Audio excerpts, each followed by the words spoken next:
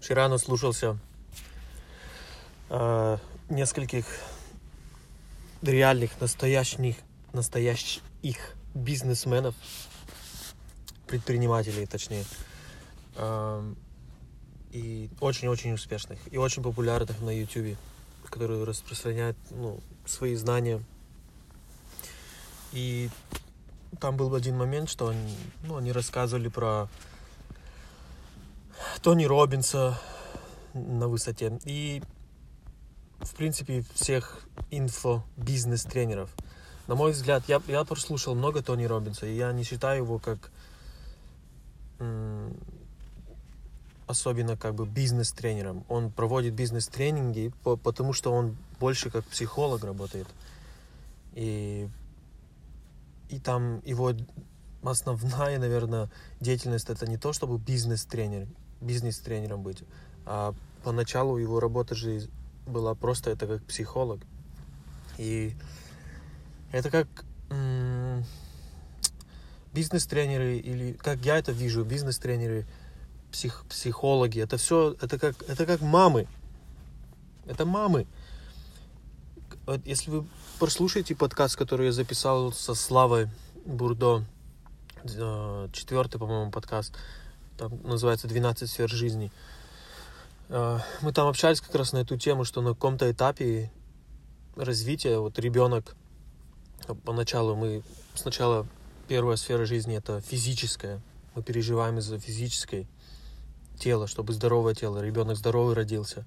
Потом мы приносим ребенка домой, и он живет в какой-то определенной семейной атмосфере. То есть какую мы атмосферу ребенку устраиваем. Самые-самые близкие люди, то есть мама, папа, брат, сестра, бабушка с дедушкой. Вот это семейная обстановка. И ребенок много учится в этой семейной обстановке. И у каждой семьи другая своя собственная обстановка. И ребенок впитывает и программируется с пеленках. То есть он программируется все то, что родители думают, как они себя ведут в основном. И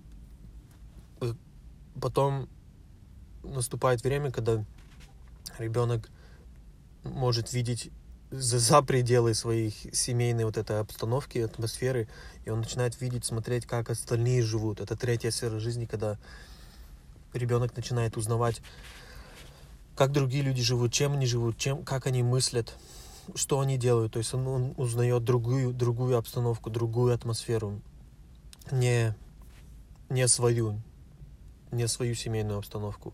И в этой 3-й сфере жизни развивается умение общаться, задавать вопросы. То есть более интересная такая жизнь становится, когда мы узнаем чуть-чуть больше, чем мы всегда видели, как ребенок. И это тоже относится к взрослым. Когда мы взрослые, мы то же самое делаем. Мы следим за своим здоровьем, я надеюсь. Даже если мы не следим за своим здоровьем, само то, что у нас есть тело, мы должны все равно как-то его питать и так далее. Даже если мы туда говно кладем, нас кушаем, то все равно это то, что нужно делать. Не нужно говно, конечно, кушать, но даже если мы говно кушаем, это просто натуральное, нам нужно что-то покушать. То есть и также программирование на 2-й сфере жизни, это даже когда мы взрослые, мы ценности, мы каждый день можем поменять свои ценности. Каждый день мы живем в какой-то семейной обстановке. Если мы одни живем, то у нас все равно какая-то атмосфера. Какая у нас атмосфера в том месте, где мы приходим домой? Как мы эту атмосферу устраиваем? Тоже ценности строим. Все равно, когда взрослые, мы ценности эти продолжаем строить, что-то вычеркивать, что-то добавлять. Потому что мы каждый раз что-то читаем, смотрим, изучаемся. Мир как меняется, и наше мировоззрение может поменяться. То есть, и 3-е тоже, мы можем выйти и выучить что-то, прочитать что-то, попутешествовать. То есть, как и ребенок проходит через это, так и взрослый проходит. Из-за этого я часто говорю, что есть эти 12 сфер жизни, это то, что каждый проходит. Каждый живет в 12 сферах жизни. И И четвертая сфера жизни, это как раз, это когда ребенок, вот, например, третья сфера жизни, он пошел к соседу, пожил, ну, не пожил, а там поиграл с другом, смотрит, как Ваня играет, и потом возвращается домой и плачет: да Ваня так делал, нам не разрешали это, или что-то такое. Ну, это один из примеров. Или там: а Ваня на велосипеде научился кататься, а можно мне на велосипеде? То есть начинается такое развитие, ну, больше намного развития получается. И когда мы видим, как другие живут, чем другие занимаются. И Ваня рисовать научился, а я не умею. И мама говорит: ну ничего, но ты можешь, например, хорошо в футбол играть.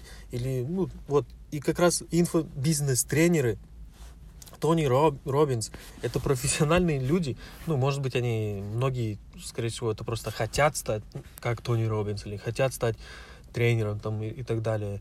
Но сама идея, сама начальная идея, это намерение, это помочь как бы психологически. И это то, что мамы делают на четвертой сфере жизни. Это мама. Вот ребенок приходит домой и плачет, и мама помогает разобраться, как бы психологически разобраться в себе ребенку. И также, потому что взрослые это те же люди, дети. И получается, что даже взрослым, к сожалению, может быть, приходится ходить на тренинги такие по психологии, чтобы разобраться в себе, и чтобы понять себя. Это, как бы, я говорю, к сожалению, но просто не у всех было супер гармоничное детское образование. И это нормально. И, может быть, даже если оно было супер, все равно кто-то, какой-то тренер может дополнить какую-то часть, какую-то сферу жизни.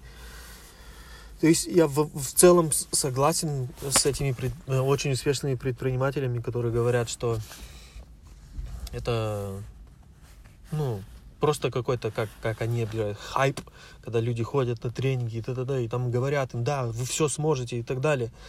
Но с другой стороны, это они мамы. Они мамы. Это просто люди приходят, мы приходим, и какую-то поддержку получить, просто чисто психологическую. Потому что многое зависит от нашей психики. То есть часто все то, что нас останавливает, это какие-то страхи. И нам нужно прочувствовать какой-то опыт других.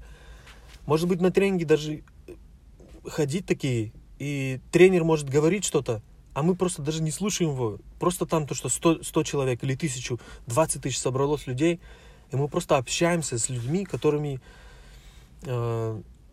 могут нас связать какое-то партнерство с ними. Просто те люди, которые хотят что-то добиться большего. Другое дело платить за это 10 тысяч, 20 тысяч, не знаю. Я не думал об этом. Но когда Тони Роббинс берет там такое количество денег, когда там 10 тысяч платят прийти за недельный тренинг, не знаю, может быть, стоит того. В принципе, если есть ум, то можно как бы, особенно сейчас, опять, может быть, как бы для этого опыта, когда там столько людей собирается, у тебя открывается столько, ну, возможностей пообщаться с людьми, которые действительно хотят что-то поменять в своей жизни, куда-то стремятся. То есть это не просто ходить по улице и говорить: здравствуйте, вам нравится вот это заниматься? Я хочу такой бизнес открыть. То есть человек может сказать: что ты мне суешь тут? А там приходишь, и собралось кучу там, тысяч людей, которые действительно хотят расти как-то, ну, в разных сферах жизни. То есть у них уже есть настрой на это.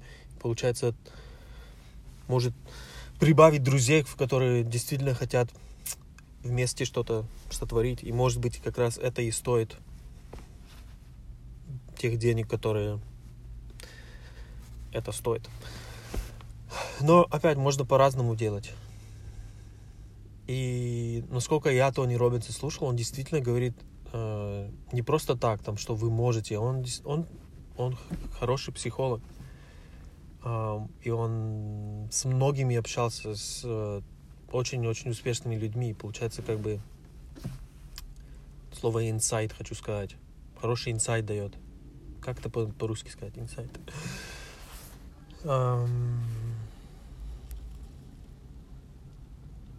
Ну да, в общем так. То есть это не то, что плохо или хорошо, на мой взгляд. Но надо тоже использовать свой ум, потому что часто, когда люди говорят что-то, инфо-бизнес-тренеры, или как их называют в России, не знаю, то когда записывают там, говорят, что вы все сможете, только запишите на наш тренинг, то понятно, это вычеркивается. Но есть люди, которые действительно говорят хорошие психологические, даже если это просто теория, которую, может, мы просто не получили, когда нас воспитывали. Мы просто не читали что-то по той теме, и она может что-то открыть для нас. Если воспринимать это со зрелым взглядом, умом, то это просто те люди, которые... сколько их там, сколько инфобизнес-тренеров вы знаете? Понятно, если мы зайдем на YouTube и будем искать инфобизнес-тренеров, мы будем находить только инфобизнес-тренеров. Но в реальной жизни, когда выйди, большинство людей не инфобизнес-тренеры. Так что нормально. Мне кажется, даже больше должно быть их. Надо больше инфобизнес-тренеров. Больше тренеров. Пускай, почему нет? Это мамы. Это профессиональные мамы. Их не так много. Нас 7 миллиардов или сколько там, 8 уже почти в мире. Пускай их будет миллионы. Это нормально. Это те люди, которые слушают других, слушают более профессиональных мам и становятся более профессиональными мамами. Это нормально. На всех все хватит.